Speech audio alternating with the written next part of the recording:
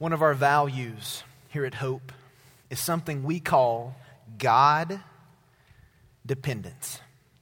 We believe as a church that we are absolutely and totally dependent on God. And the way we unpack that phrase is we say it this way, that apart from Him, we can do nothing. But that through Him, we can do all things. And one of the ways that we see this value practically expressed within our church is through the preaching and the teaching of the Word of God. We put a high standard on the Scriptures. We believe that these words are His words and that they represent who He is and what He's about in the most accurate way possible. And that's why every weekend, as myself or Pastor Vance stand before you, we're not up here just expressing our best thinking. We're not up here expressing our opinion. Our hope is to communicate the Word of God. And here's what we pray, that as we do that in these services, the Holy Spirit of God would take this text and bring about transformation in our heart. That's what we hope for. But we make a priority every weekend to study the Scriptures. Now, there are numerous ways that you and I can study the Bible. The one that we are most commonly familiar with here at Hope is called a book study, in which we study verse by verse by verse through a book of the Bible. But there are other ways to study the Scriptures, such as a word study, in which you identify one word in the Scripture and you look at all the place in the Scripture where that word is used. Another method of study is called a topical study, in which you identify a topic in the Scripture. Let's say it's marriage. And you look at all the places in Scripture where marriage is addressed to see what God has to say about that topic. But another type of study, and actually one we're going to begin doing this weekend, is called a character study. You see, we had the benefit in 2011 of having all of the Scriptures accessible on a daily basis. We can look back throughout the Scriptures and see the lives of men and women who walked with God, and we can look from beginning to end to see what they struggled with, the good things, the bad things, the rough things that they encountered. Rick Warren says this about character studies. He says, with a character study, you select a biblical person and research the Scriptures to study his or her life and character. You try to become thoroughly acquainted with that person's inner life and find out what made it a spiritual success or failure. And this weekend, we're kicking off a 3-part character study, and we're going to study as a church the life of Joseph. Joseph is a man we read about in the Old Testament, specifically in the book of Genesis. Did you know that there is more written about Joseph in the book of Genesis than any other individual in the whole book? 1/4 of the book of Genesis is dedicated to telling Joseph's story. And if there was one word to classify Joseph from the time we find him at age 17 until the time that he dies, it is this word: faithful. Joseph was a guy who was faithful to God. He was faithful to what God had called him to. And so for the next 3 weeks, we're going to look at his faithfulness from several different angles. We're going to look at his faithfulness in a time of rejection and struggle. We're going to look at his faithfulness during a time of temptation. And then we're going to look at his faithfulness during a time of prominence. So if you have your Bible this morning, I want to invite you to turn to the first book in the Bible, the book of Genesis. And this morning, we're going to be in the 37th chapter. And in my time this morning, what I'm going to attempt to do is cover the entire chapter of Genesis 37. Now, before you have a panic attack, I want to remind you, this is not a verse-by-verse book study. This is a character study.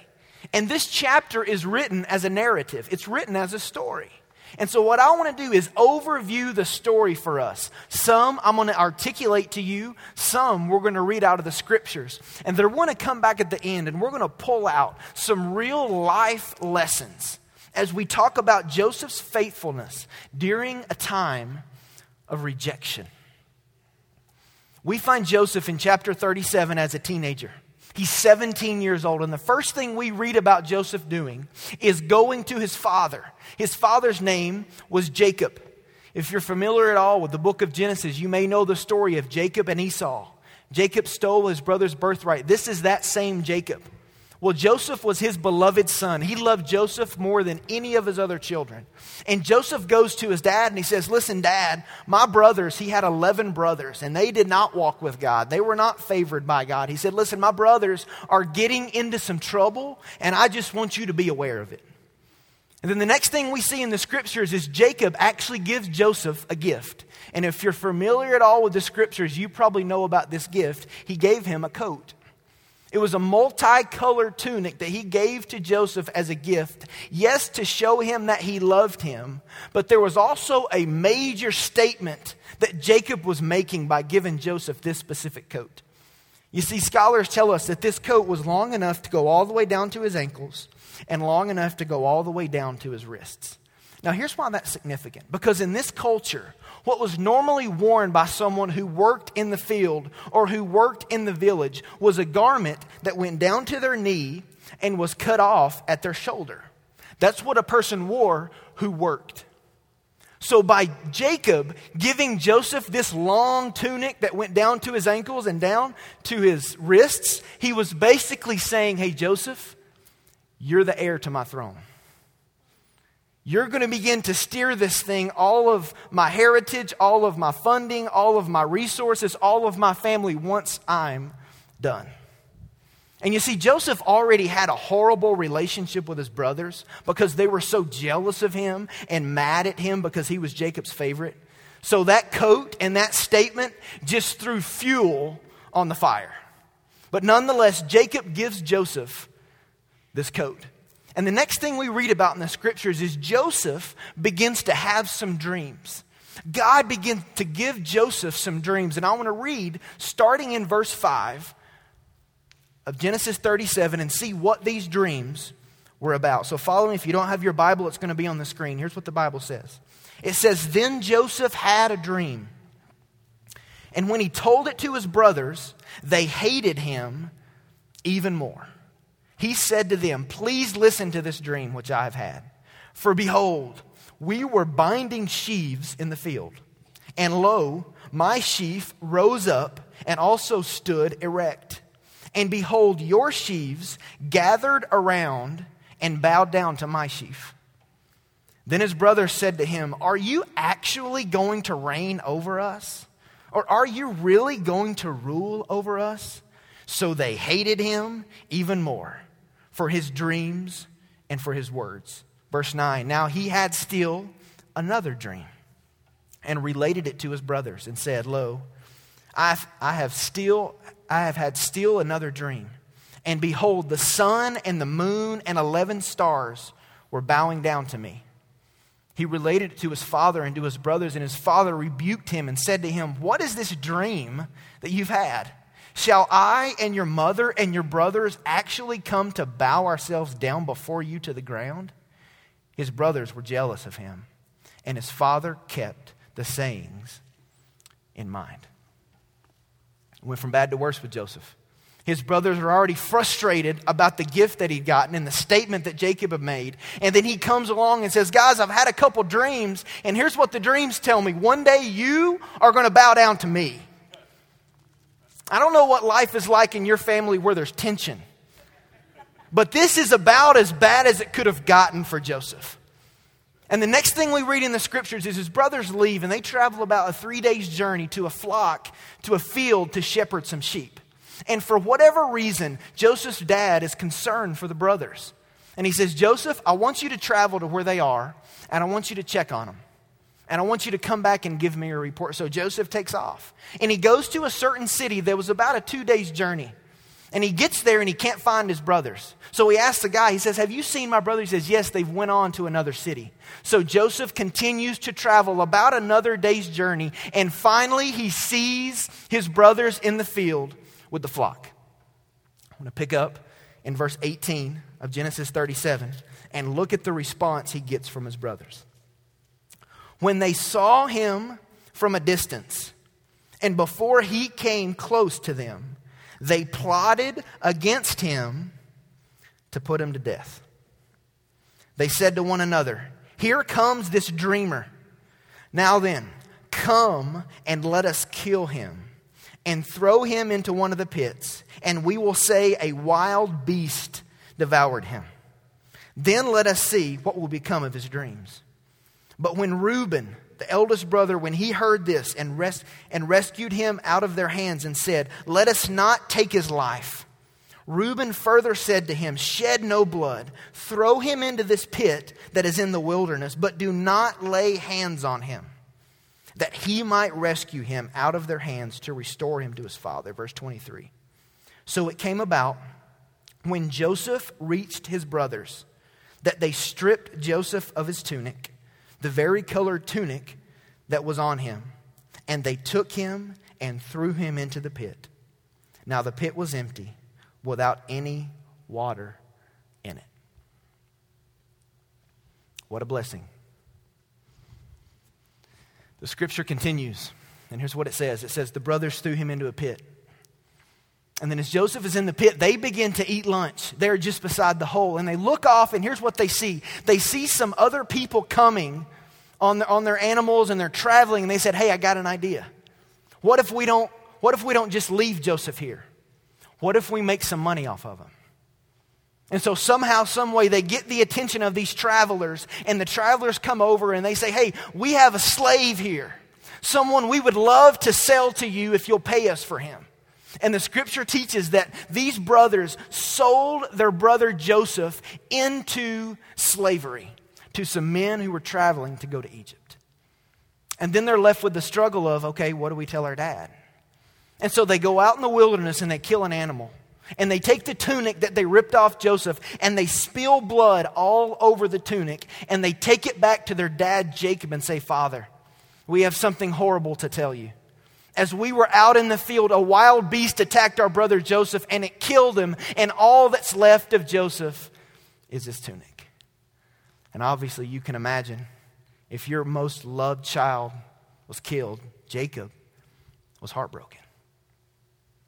That's what the scripture tells us in Genesis chapter 37. Talk about some drama. And that's just one chapter in one book of the whole Bible. Some of you need to start reading your Bible. But in this text, I think there are some life lessons, some things that we can pull out, that we learn from the life of Joseph when it comes to a time in his life when he was rejected. Now, I got to be honest with you. The first life lesson is not very encouraging. Just going to be straight up. But if you'll hang with me, when we get to the second life lesson, I'm going to redeem myself. And I'm going to encourage you this morning. We're going to end on a high note. So let's look at two life lessons from this chapter and from the life of Joseph. Here's the first one. Every child of God will face difficult circumstances. Every child of God, every follower of Jesus will face difficult circumstances. It doesn't matter if you're young or old, rich or poor, married or single, spiritually mature or spiritually immature. The Bible teaches us that as you navigate on this earth, you will see some difficult circumstances, some struggles, some pain come to pass. And nobody likes to hear that. Nobody likes to hear that we're going to have to face rejection, that we're going to have to face difficult circumstances. As humans, we despise that altogether, much less being rejected for our faith. In 2008 was the first time I really ever had a meaningful conversation with a young lady named Shar Potenciano, who would later become Shar Ogle, my wife. And we met in 2008, and we just kind of began to talk, and she enjoyed it, and I enjoyed it, and it kind of got to a time where we really needed to define the relationship because it was getting a little awkward. And she was wanting to spend time with me, and I was wanting to spend time with her, but I didn't know what that needed to look like. And I wanted to ask her to go do something. And so I wrestled with, is it a movie? Is it dinner? Is it hanging out with my friends? But I was scared to death that if I went and asked her on a date, she was going to say no. I was nervous. And so here's what I came up with. I decided I was going to ask her to go to dinner to the one place I knew she loved. The one place I knew she would never say no to. So I went to Shara and said, hey, what would you think about me and you going to dinner at a sushi place? Now, here's the problem. I hate sushi. Now, whatever definition of hate you have in your mind, multiply that by 100, and that's how I feel about sushi. But I was so afraid that she was going to say no. I felt like that was my only option. So I went and asked her, and of course she said yes. And so we go to the sushi place, and we sit down to order, and I'm dizzy just by the smell of the thing. And she starts ordering these types of rolls, and this covering, and this sauce, and I'm like, can I get some grilled chicken or salad? You know what I'm saying? And so we're sitting there in this tension of, oh my gosh, is she enjoying herself? Is she not enjoying herself? Am I a nerd? And then she says, hey, what would you think about maybe trying a piece? And you know that feeling in your throat that you get just before it all goes? I had that. But I'm like, you know what? I really, really want this girl to like me. So I did it, and obviously it was way worse than I remembered. I'm talking way worse. I thought the stuff just came out of the garbage. It was horrible. But nonetheless, I ate it. We had a great date, and she couldn't resist my charm, and we got engaged and went on to get married. But here's why I tell you that. Because as humans, it's just a part of us. We despise rejection.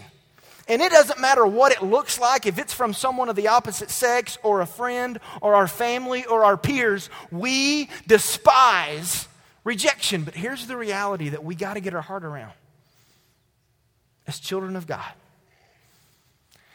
it's going to happen. That's the scripture. That every child of God will at some point face difficult circumstances. And it's so vital that we get these truths in our heart today, because otherwise, either through false teachers or our emotions, we're going to be led to think something different. There are some people that say, you know what, if you'll just give more, if you'll just do this, if you'll just invest in this, all of the difficult circumstances in your life will go away. Listen, that's a lie from the enemy.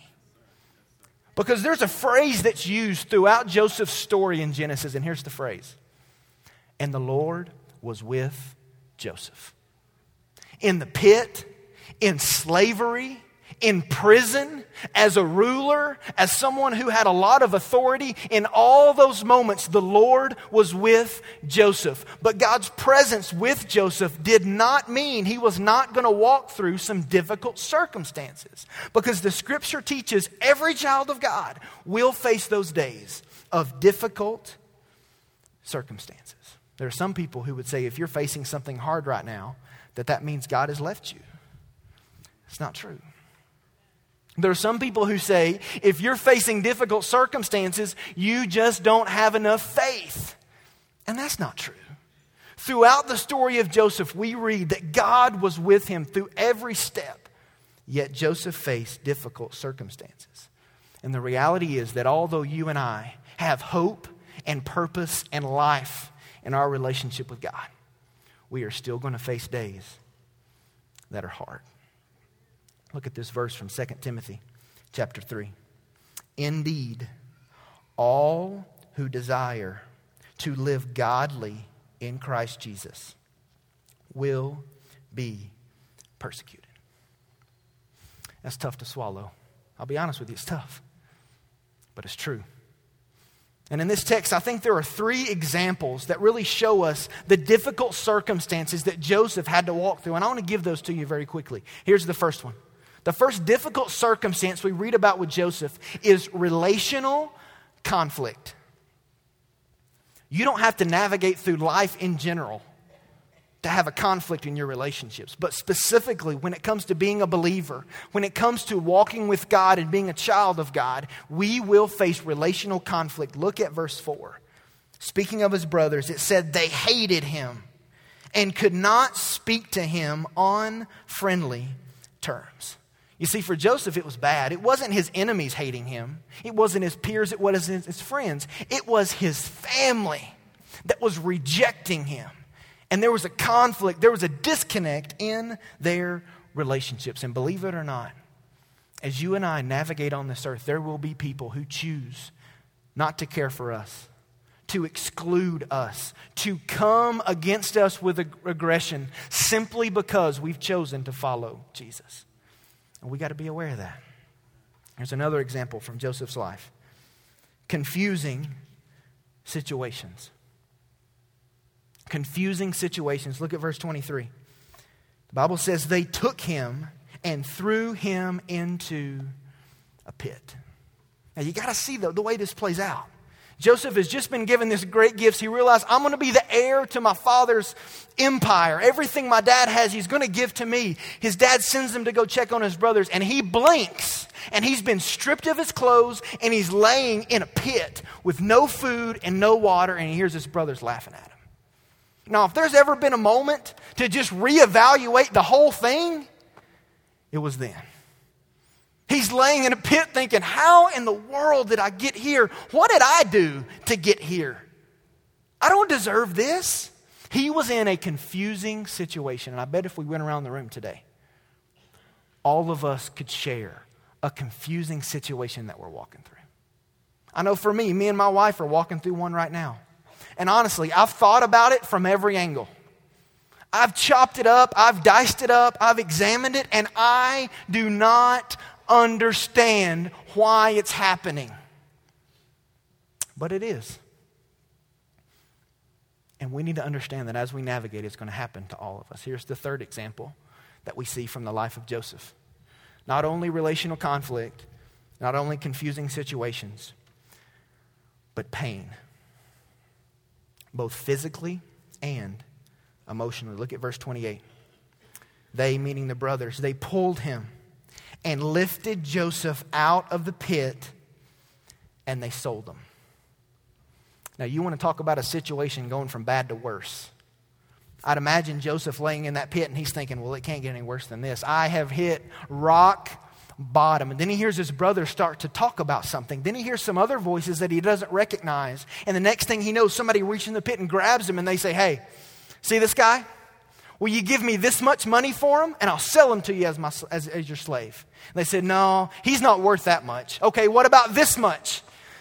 No, he's not really worth that much either. All the while, Joseph's just sitting there. And then finally, one of his brothers says, well, what about 20 pieces of silver?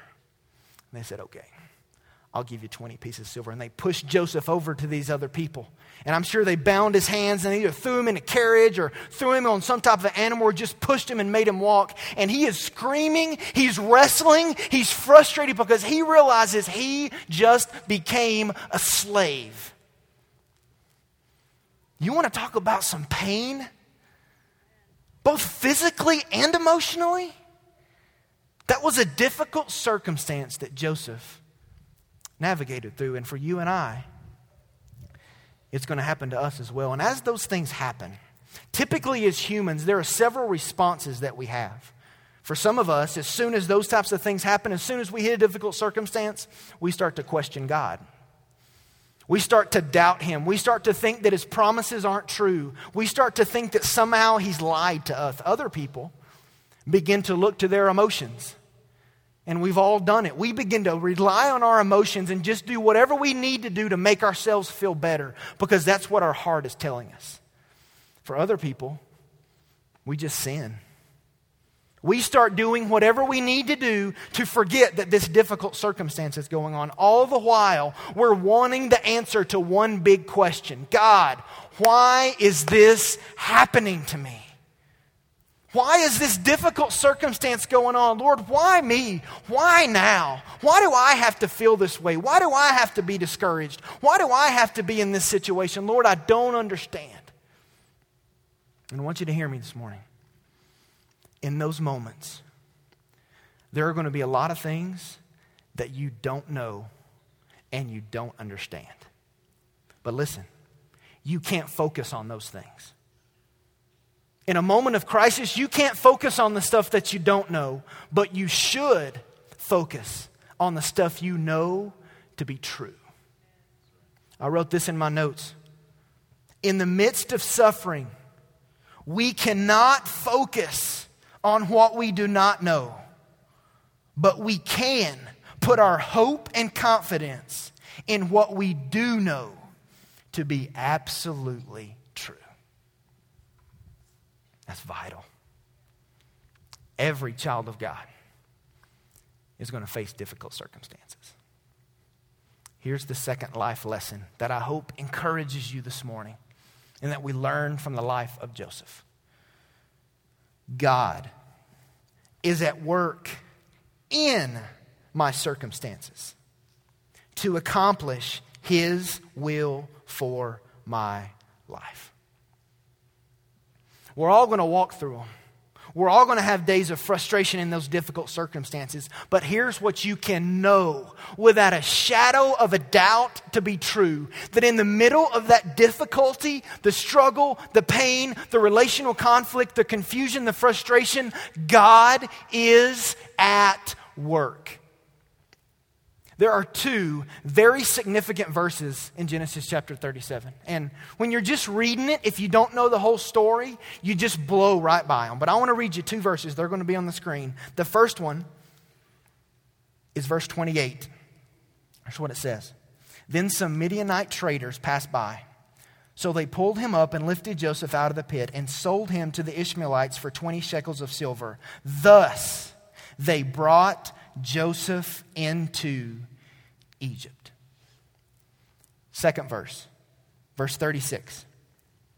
Meanwhile, the Midianites sold him in Egypt to Potiphar, Pharaoh's officer, the captain of the bodyguard. Now, if you're not familiar with the story, that might not be very significant to you. But what you have to understand is at the first of this chapter, God gave Joseph a dream. That he was going to have some authority. He was going to have some influence. And I'll be honest with you. Looking at this scenario from a human perspective, you think, well, that dream's over. There's no way that what God put in his heart is ever going to come to pass now that his brothers have beaten him up and left him and he's been sold into slavery. But here's what you got to understand. God was going to accomplish his purpose through Joseph, not with his family, but in the country of Egypt. Very significant to the story. And just when we think, you know what, it's over. Just when we think that he's hit a circumstance that there's no getting out of, we have verse 28 and verse 36 to say, you know what? Even in the midst of this circumstance, God was still at work. And here's the deal. I know that there's some difficult circumstances in the room. I mean, I hear just a little glimpse of them as I sit with different people and talk every week. I know there are some circumstances right now, and it's just tough for you. Maybe it's financial. Maybe it's relational. Maybe it's just a loss. Maybe it's a failure. I have no idea. I don't know your circumstance. You do. But here's what I do know about your circumstance. In the midst of it all, God's activity has not stopped. The enemy would love for us to believe that when circumstances suppress our situation and come over us, that God's activity is interrupted. That is a lie from the devil. In any circumstance, any situation, any rejection, any suffering, or any pain, God continues to work in those circumstances to accomplish His will for your life. And that's a promise that we need to wrap around our hearts this morning. I wrote this in my notes. We're going to put it on the screen. It's by Warren Wiersbe. Our God is so great that He can work out His purposes even when people are doing their worst. And I don't understand all that. I can't get my head around it because I'll be honest, just like you, there's some moments when it comes to my situation and I'm just overwhelmed by the pain and the darkness and the struggle. And let me tell you something, when you have those moments, the best thing you can do is take a moment and simply focus on the character of God. That's the best thing you can do. Because here's the deal, even though your circumstances are overwhelming you, they're not overwhelming Him. And even though your circumstances are broken, His plan for your life is not. And even though you may think everything is over, God is still at work. And I think living in a city like we live in, walking through the economy that we're walking through, these principles should bring us great encouragement. Listen, when your circumstances seem to be working against you, God is still working in you. I'm going to say that again. When your circumstances seem to be working against you and nothing's going right, nothing's going according to plan, this is dropping and this is dropping and this hurts and this is a struggle. When your circumstances appear to be working totally against you, God is still working in you and for you to accomplish His good purposes in your life. Can somebody in the joint say amen? That's a big deal. He's working to accomplish His plan. I want to read you this reality that I had to swallow this week, and I'm not excited about it, but it's true.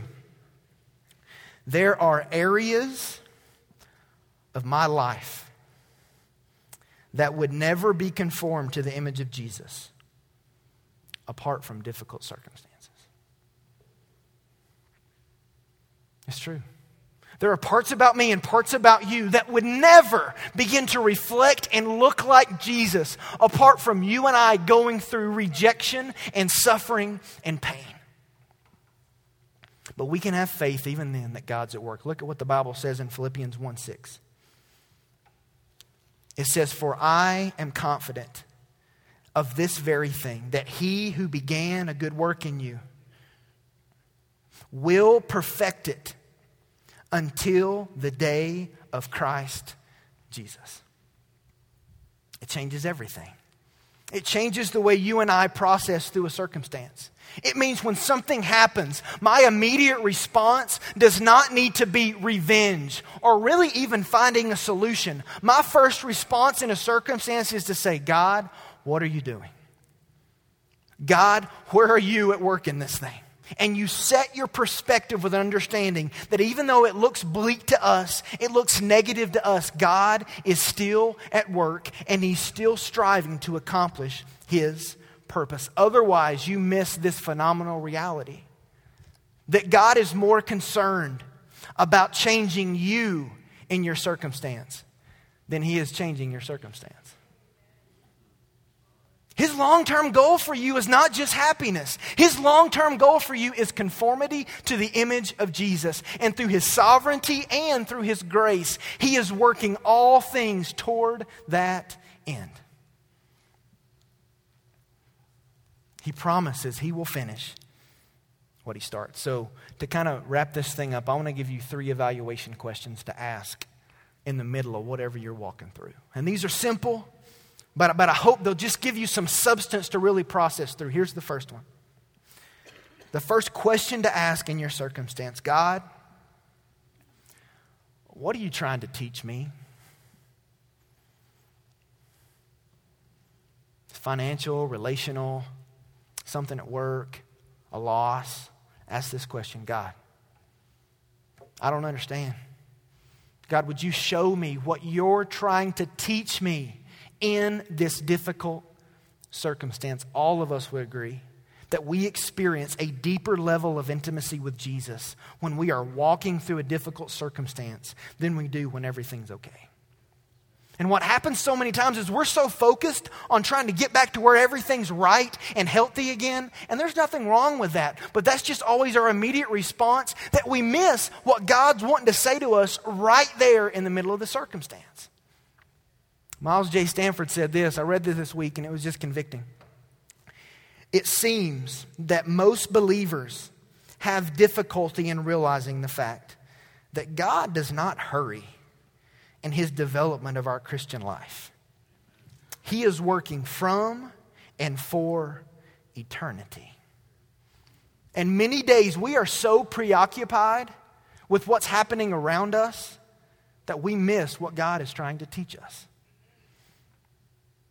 That's one question I believe would be healthy for us to begin to ask as we navigate through circumstances. God, what are you trying to teach me? Here's the second question. God, who are you trying to show me? You know and I know that as we navigate through circumstances, there are some relationships that begin because of those situations. And I believe it's a healthy thing to help us identify God's activity, to look around and say, God, not only what are you trying to teach me, but Lord, who is the person in this situation that you're trying to show me that you want to leverage my life to impact their life in this circumstance? One more question. Number 3. God, where are you trying to lead me? Lord, am I walking through this circumstance so that you may show me a new direction? Are you going to leverage this difficult time to really reveal something to me about myself and where you want to lead me and use me in the future? Those are healthy questions to ask in the middle of a circumstance that keep our perspective on the fact that God is constantly at work. I want to give you a takeaway. And I want to read 2 quotes, and we're going to have a time to respond this morning. Here's a takeaway from all these principles that I hope maybe just kind of sum it up. God desires to use everything in my life to conform me to the image of Jesus. And He's big enough and great enough and sovereign enough that He can do that. I don't know how He wraps it all together somehow. I don't know how He took a situation like Joseph's with a broken family and betrayal and rejection and Joseph being sold into slavery, and He worked it out to conform Joseph more into His image. But as you read through the rest of the book, you find out He did.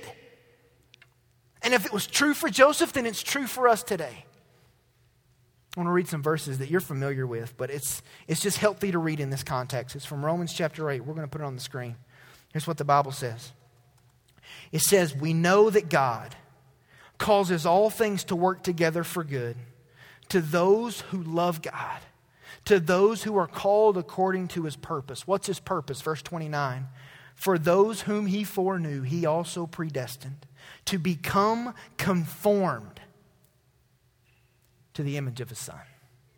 That's His plan.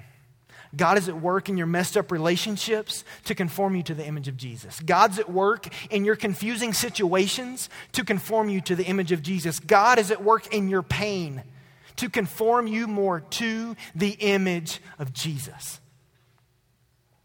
Roy Hession said this: every humiliation, everyone who tries and vexes us is God's way of breaking us, so that there is yet a deeper channel in us for the life of Christ. It's not all going to make sense right now. Now, the Bible says there will be a day when it's going to make sense, but that day is not today. So we have an opportunity, even in our emotional pain and our struggle, to say, God, even though I don't understand it, I know that you're at work in this circumstance, and Lord, I trust you. I know there's a day coming when it's going to make sense, even though that's not today. But Lord, ultimately, I know you're at work. Would you teach me? Would you lead me? Would you show me your activity in this circumstance? And God, through it all, would you conform me to the image of your Son? Last quote, and then we're going to have a time to respond. It's by Dick Woodward.